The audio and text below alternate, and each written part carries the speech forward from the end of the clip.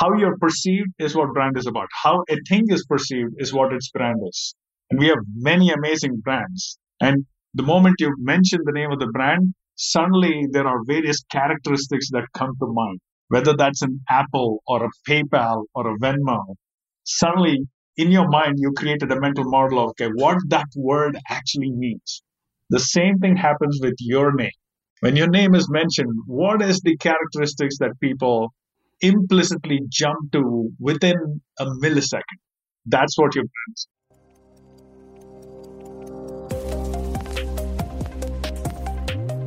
From 7 CTOs, my name is Etienne de Bruin, and you're in the CTO studio. We have a very special guest in the CTO studio today. Shivananda is the CTO at PayPal. He was also recently appointed the EVP for Product and Platform Engineering at PayPal. And due to some cosmic collision, I can call him a friend. I have no idea how that happened. But he's also a huge fan of 7 CTOs, and we dug into how valuable his network is to him. Listen to the end because he shares some tips for how he nurtures relationships with his engineers at the massive scale that PayPal is. I hope you enjoy this as much as I did. Let's go. Shri, welcome back. Thanks for having me, Etienne. It's good to be back. I've enjoyed my conversations with you, and I'm looking forward to this one. Me too. And I love it when your people talk to me. One day I'll have my people talk to your people, talk to my people. But what I love about your team is you've surrounded yourself with some really warm, awesome people to work with. So I just wanted to publicly commend you and them for just how wonderful it is to always engage you, to get you on a chat like this, how accessible you are. I really think that in this day and age, it's such a strange phenomenon, and I really want to say thank you for that. No, thank you, and I'll absolutely pass it on to the team. They'll be thrilled to hear it.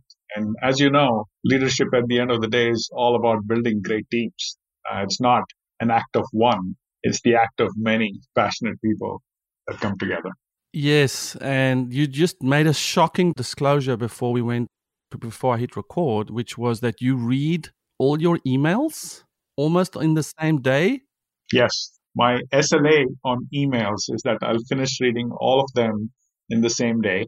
I have a massive set of rules that organize it to where I pay attention in real time to the email I need to pay attention to, and then I make sure that I cover all of them by the time I go to bed. I don't carry any email forward from day to day. Wow. If you can do it, surely the small startup CTO can do that as well. It's all about organizing it in a way that you can manage it. Yeah, and it's interesting when I coach a lot of CTOs, and when I talk to them, I'm like, listen, the first sign that you're starting to lose your people is when you feel it's okay to not respond to emails in a timely fashion. And it seems like such a small thing, but I know how I feel when I email someone and I get a response like at least within the same day. I feel a sense of importance, and I think that that's a pretty easy thing to do to help people feel relevant and seen. It is important. Look, communication channels are very critical in leadership. Connection is so important. Staying on top of what's going on with everybody is important. Helping each other is important. That said, I'll also say that I don't respond to all email. I read them all. I don't necessarily respond to all of them. And I have a ritual where every fall and spring, I go through, clean up my distribution lists and subscriptions and so on, that I'm also limiting the email to what I need to be effective and where I can do my best as well. Do you check emails on your phone? I do. Okay. What I have on the phone is a set of important distribution lists and people. For those, I get a notification, which I need to pay attention to immediately. And if I'm in transit during travel or some other situation, that's when I do email on phone as well. Oh, okay. So I'm amazed. Maybe you can tell the audience which time and date you put me into the VIP list. If you and I were working with each other on a day-to-day basis and I Oh, was critical to you or you were critical to me, that is exactly how one gets on a VIP list. yeah, I know. I'm always amazed at how, in the end, email is king. It's this unbelievable way to Though, show. communication has gone well beyond email at this point in time. Internally within the company, we use Slack and Teams. Externally, as you know, even with some of the customers, we use text messages and WhatsApp and things of that nature. But attention is important, response is important. But at the same time, managing communication traffic is an important skill too. Yeah, and now you've got unfortunately hacked my brain because now I have to quickly ask you, how do you manage your Slack? As I said before, part of it is managing what the incoming volume is. And for that, I have this ritual that I do once in fall and once in spring. I call it spring cleaning and fall clean. Distribution lists, Slack channels, other subscriptions, and so on. I go and methodically remove the ones that are no longer valuable to me or I'm not valuable to. Slack, fortunately, is asynchronous. It doesn't mean that you have to respond in real time. I set expectation in my status saying like, hey, look, if you want to get me urgently, get on a phone call. If it's on Slack, I'll respond in due time. And I find Slack to be great. The reason I find it to be great is I get to connect with a lot more people in the organization and industry through Slack. Oftentimes, it may be a 1 minute interaction of substance. Now, you don't need to set up a 30-minute meeting for that or a 1 hour meeting for that, or be extremely thoughtful in writing an email that is well said in a small phrase. And so I like it. I don't mind the interruptions because I don't get interrupted. I command how I use Slack. Slack doesn't command how I spend my time. Let's just put that on loudspeaker. The challenge there is that I think it is an asynchronous tool that has somehow become synchronous where people feel like they have to converse, they have to respond. And so I love that idea of setting a status that just says, hey, I'll get to this when I get to this. If you really need me differently, do that. So let's get an idea of scale. We've spoken a few times. I know roles are evolving, responsibilities evolve. Are you still the CTO at PayPal? Yes, I'm the CTO, and at this point, I'm the Executive Vice President for Product and Platform Engineering as of January of this year. Prior to this, I ran the foundation in technology for PayPal, which included infrastructure, cybersecurity, data platforms, IT, and architecture. What I did as of the beginning of this year is I moved over to the other side of the line of engineering, which is I run product and platform engineering. And this includes merchant engineering, everything we do for our merchants, consumer engineering, all the things that we put out for our consumers, payments engineering, which is the core of what PayPal is as a business, and a lot of underlying platforms like identity, risk, compliance, privacy, and so on. This role is very exciting. It's something I've wanted to do in my career, and I made that transition at the beginning of the year. Wow. And so is this sort of in the modality of the technology voice and the product voice, the voice of customer, all sort of being in one? There's some people who think it's good for the CTO to also be in charge of product. There are other people who say there should be a good wall between that in terms of communication and standards. So is this move one where the technology and the product is moved closer through you? It is a customer facing role. I actively work with the chief product officer organization. They are the pulse for the customer. They understand exactly what the customer needs are. They're the one that formulate the product strategy. But then to take that and execute on it and to create amazing products and services for our customers, that's what this role is about. It touches the customers. It allows us to execute a continuous evolution of the experiences both consumers and merchants have.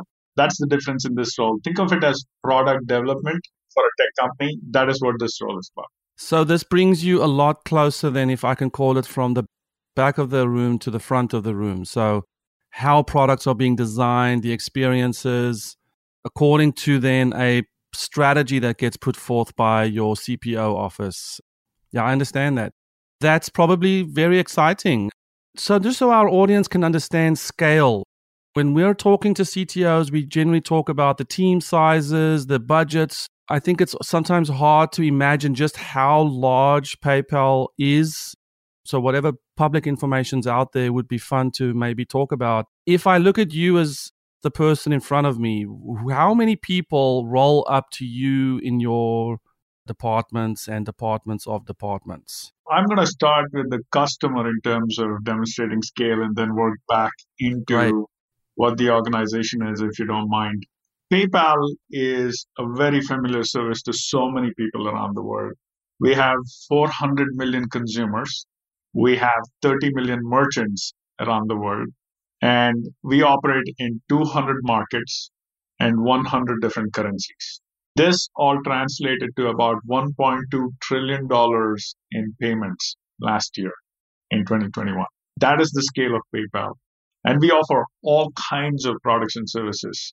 Two friends sending money to each other, sending money to your family, buying something online with checkout, for that matter, saving money in your account or getting the best deal that you can. In fact, in some cases, helping you return something that you thought you wanted but don't want anymore back to the merchant, and so much more. What that means is on the inside, PayPal is a very diverse organization, lots of different functions, technologies at the core of all of that. As a CTO and the EVP of product and platform engineering, I have an organization of about 10,000 people. My budget is a 10-figure budget, and I'll leave it at that. And this is where, as a leader and even as a CTO, you can't just be the chief geek. You have to be a holistic leader that understands the business, of course, is an expert at technology, has to run a large organization, has to manage a large budget, and together execute towards the outcomes that we need in terms of continuing to grow as a company and continuing to move towards that purpose and mission that we have set. Amazing. Everybody who works at PayPal feels very proud when we make a difference for people, when we make it easy, when we create reach for them to move and manage money in a way that's effective for them and they can achieve their life goals through those means and mechanisms. And there are amazing stories that I Yeah. hear from merchants, from consumers Yeah. across the globe all the time. Yeah, it's really incredible. So you being so much closer to the design of these products, the design of these services, I can understand how you would say this is something you've wanted and are excited about. So congrats. Thank you. So at 7 CTOs, we are currently digging really deep into the topic of organizational influence, relevance, in some cases, branding, relationships, our networks. And I wanted to have you on the CTO studio today because I can imagine an organization of 10,000 people, you know, your first team, all the way down to people who are very far removed from you, both geographically and probably organizationally.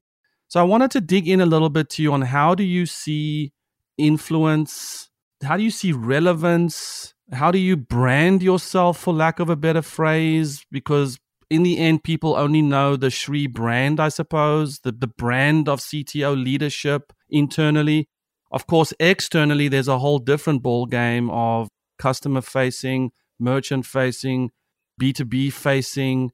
So I want to dig in a little bit as to how you see your personal influence in your role as CTO. There are so many things to dissect there. Let me start by saying what I said before, which is to be an effective leader, connecting with various different groups of people and stakeholders are important. I'll start with the most important one, which is our engineers. With our engineers, I'm just another geek. I'm somebody that can have a conversation with them in a hallway or on a whiteboard or for that matter on a video call. I'm often the one that's curious where I'll read something somewhere in a Slack channel or on a internal blog post they put out, and I'll reach out to them and go, "I say more about that. How did you come up with this decision?" and so on. And connecting with them on their trade at their level is where I learn the most. So I'm being selfish when I do that. But at the same time, I build a connection with them.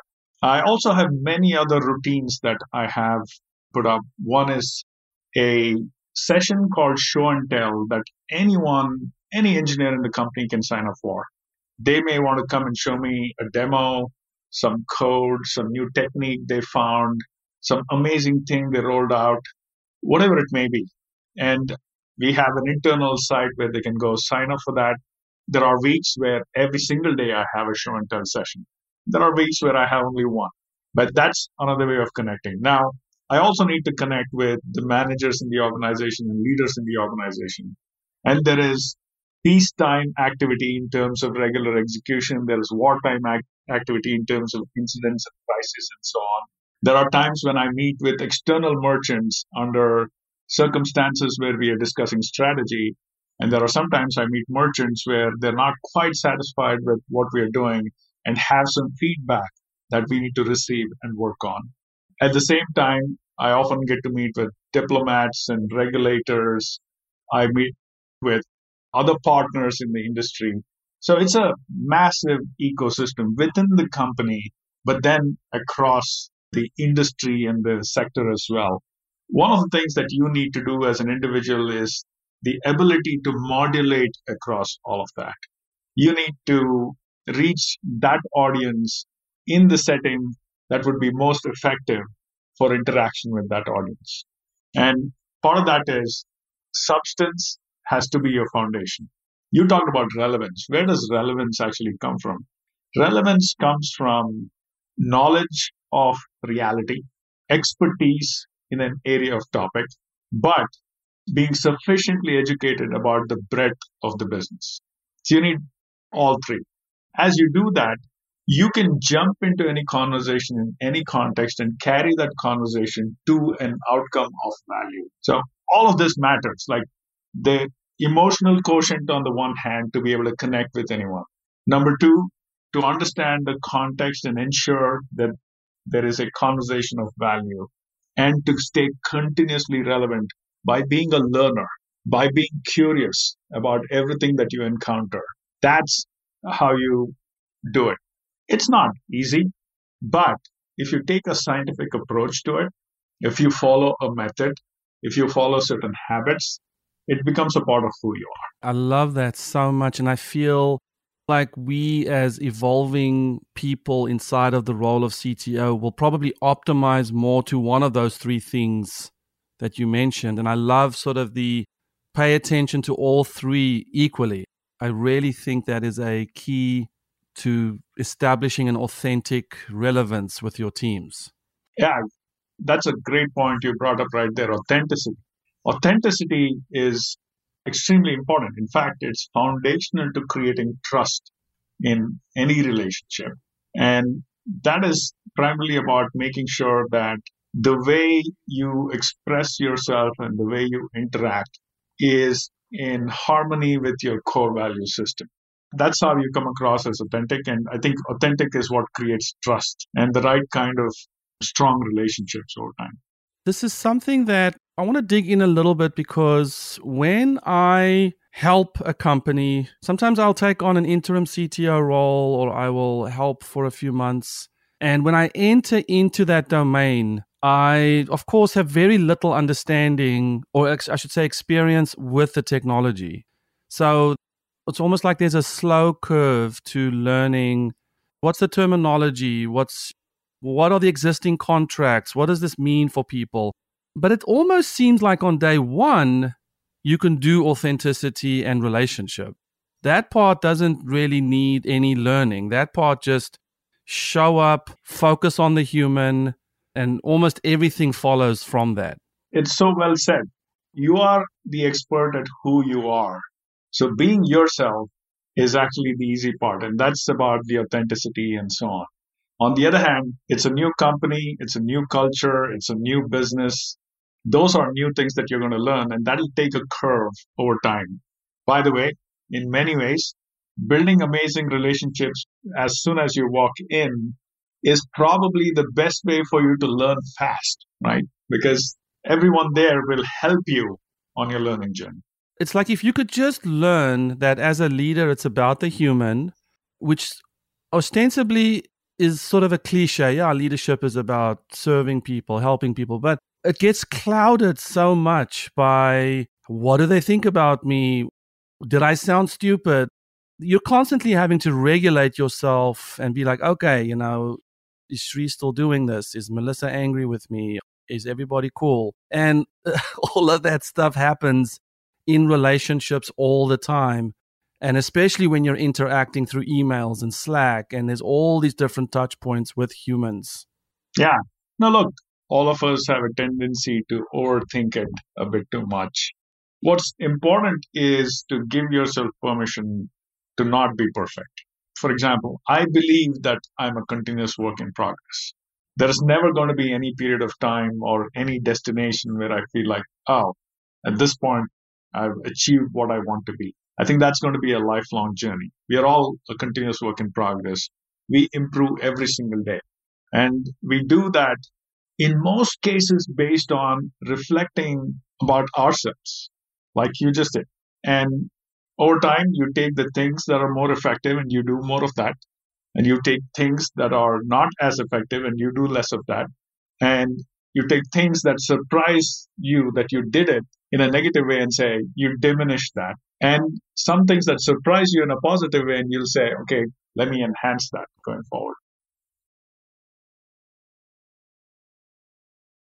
Shri, if maybe if I can get real with you a bit, like how on earth do you handle the awkward exchange, or maybe the exchange where you feel a little bit, oh, I'm uncertain how that landed at your executive level, when your engineers, like when you walk in the room and everyone sort of stops talking, or, understanding that we're not perfect and we're a work in progress always to me feels like a super easy thing to contemplate when it's cognitive.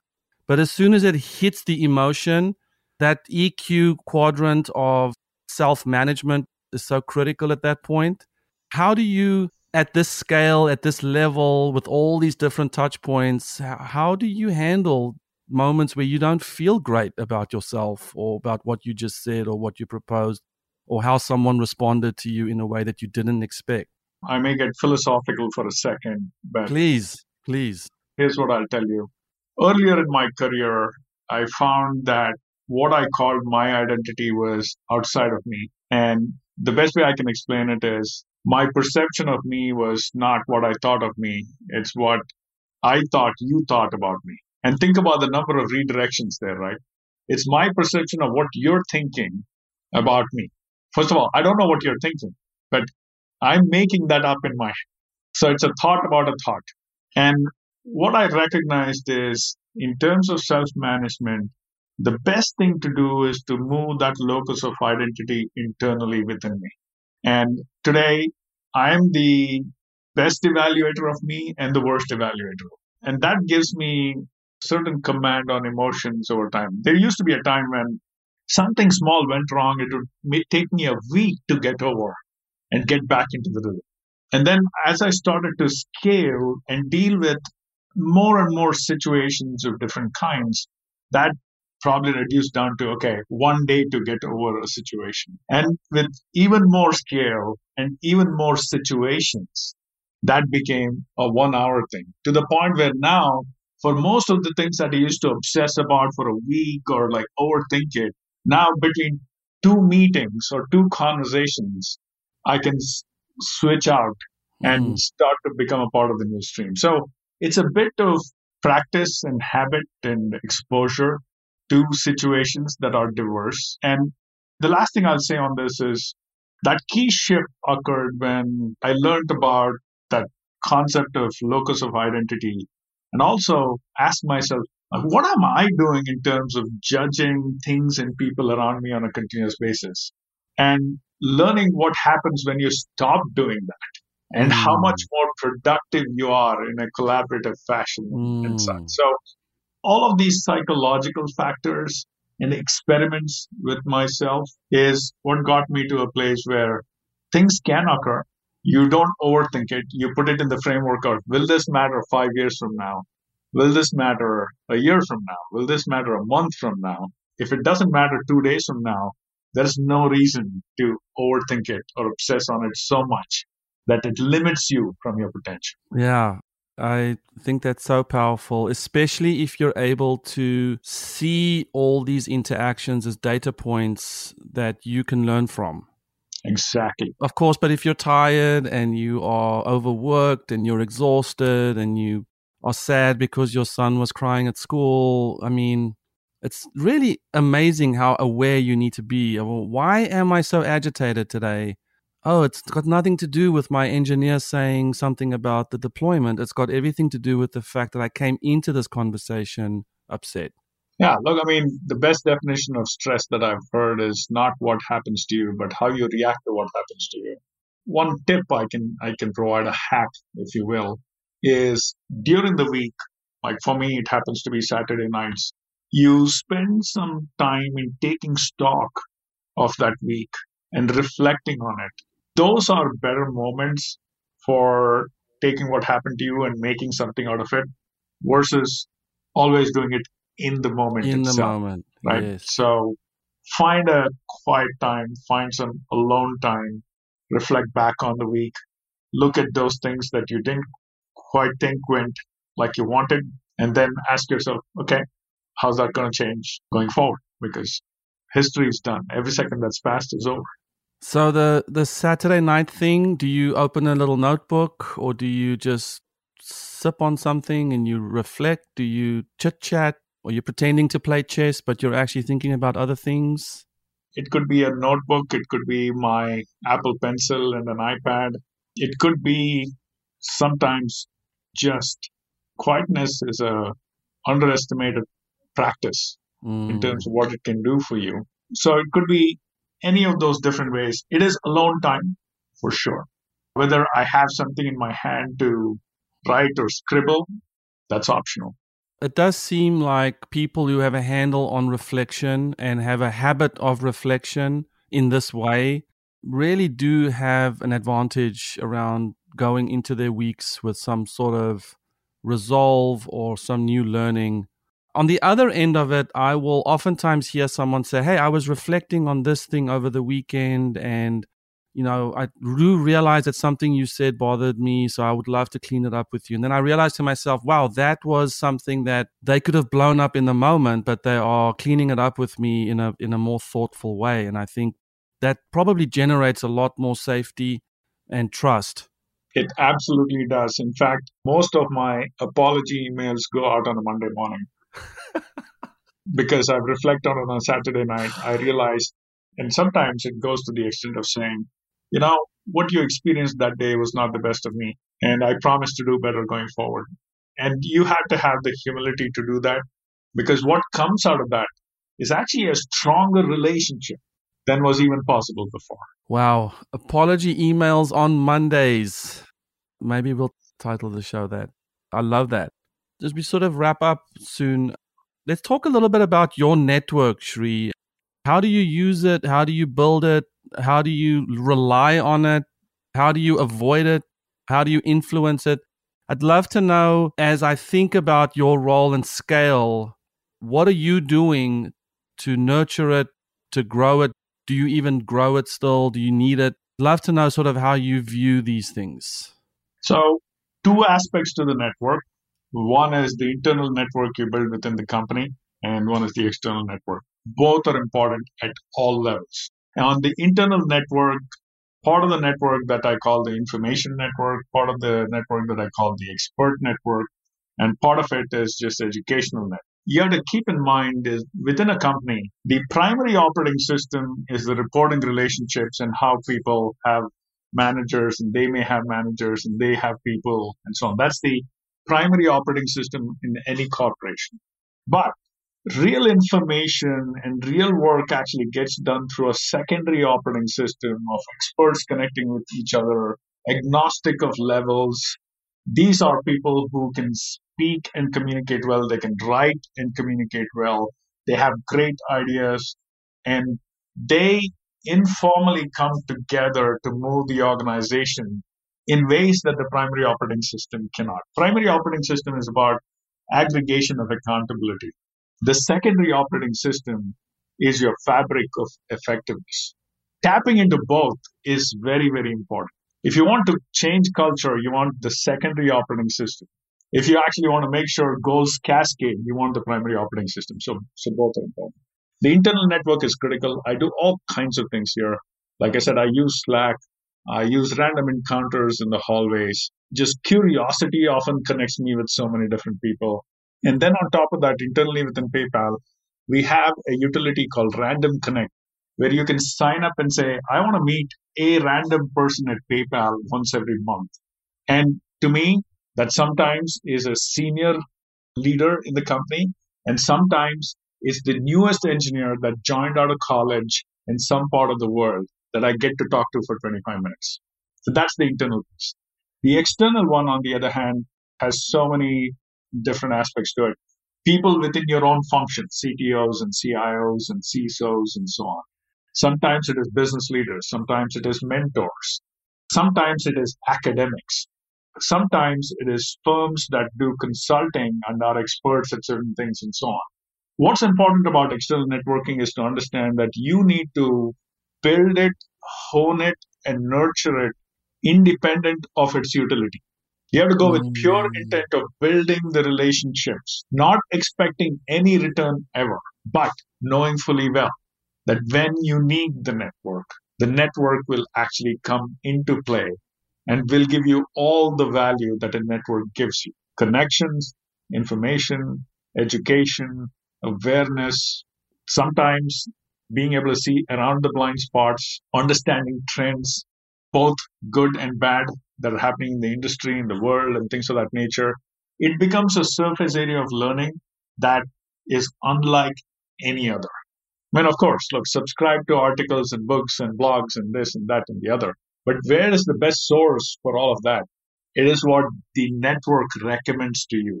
That's the best source of even the articles and posts and other things that you can pursue. Networking is very important. Networking is important to grow both professionally and personally. In doing so, what you do is you allow the world to conspire with you on your journey. Hmm.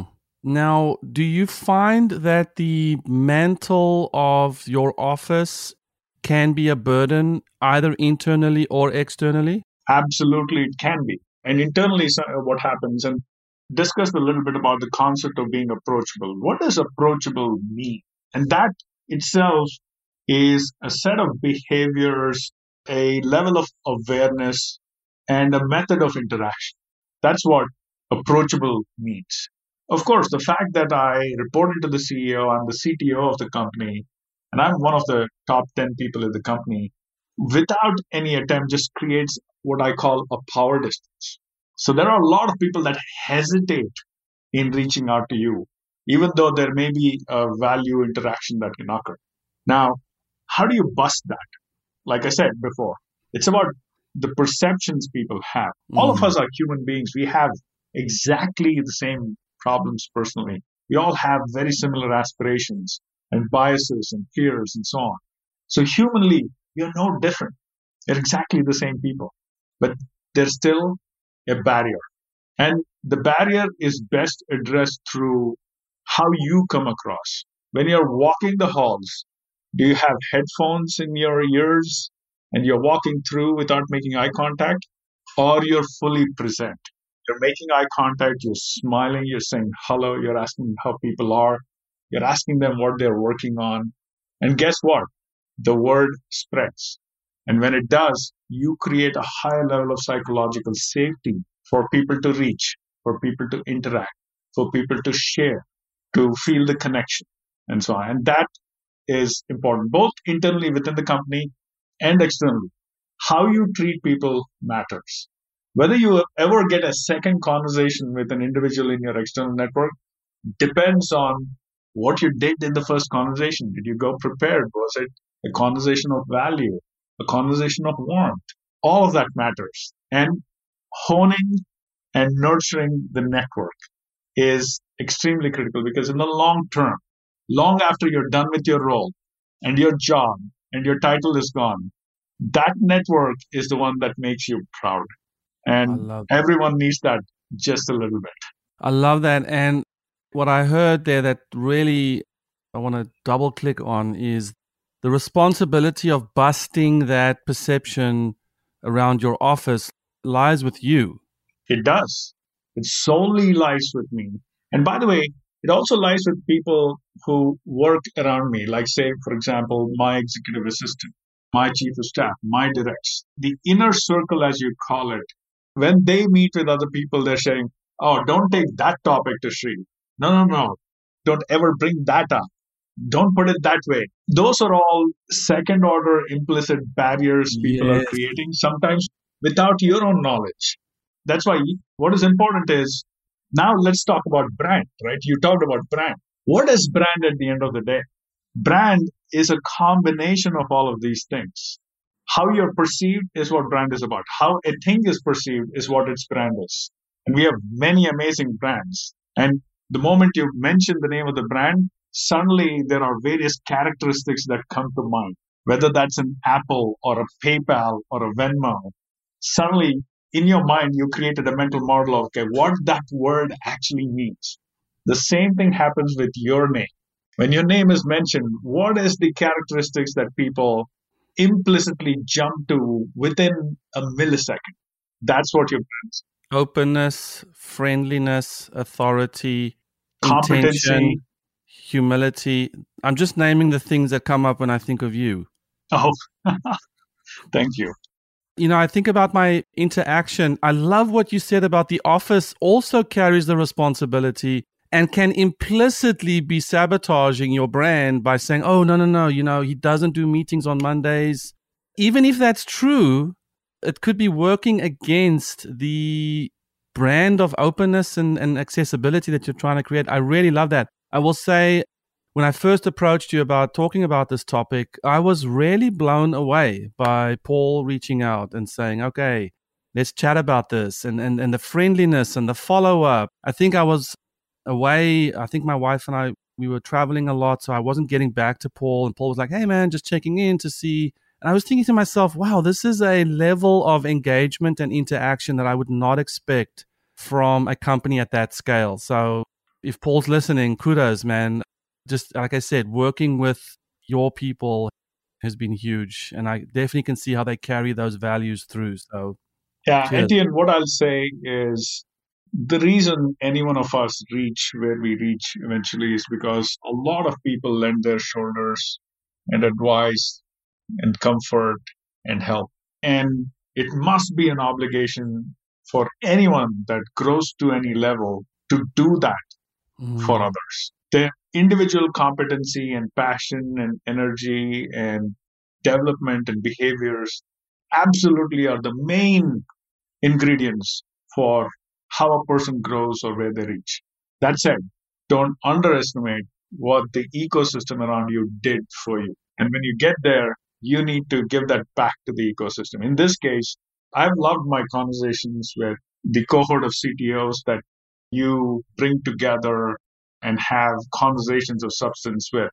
The moment you reached out, I wanted to have this conversation I love it. and reach out and see what I can do to help anyone that's in any part of their journey. Thank you, Shri. I can feel it. People love referring to the talks we've had even to this day. So you've been wonderful to us. I think ending on that note where a lot of CTOs listening have gotten to places of success, accomplishment, influence, and I think never forgetting that they are simply part of an ecosystem that is in a different state to give back is a brilliant way to view all our interactions. So, Shri, I very, very much thank you for being with me. Of course, always we'll count the days down till our next conversation, but thank you so much for being with us. Etienne, thank you so much for having me today. And it was a fun conversation. I did not know in the beginning where this would go, but I think we covered a lot of great topics. And by the way, we didn't even touch a little bit on technology, even though we talked about the role of the CTO. And yet it was fun. Though I'm a Thank you. geek, I think all of the aspects that go beyond the geek is what truly makes a good CTO in my mind. Anybody watching just has to look at Shri's background to see he is one of us. So I love that. Talk to you soon, Shri. Thank you very much. Thank you, Etienne.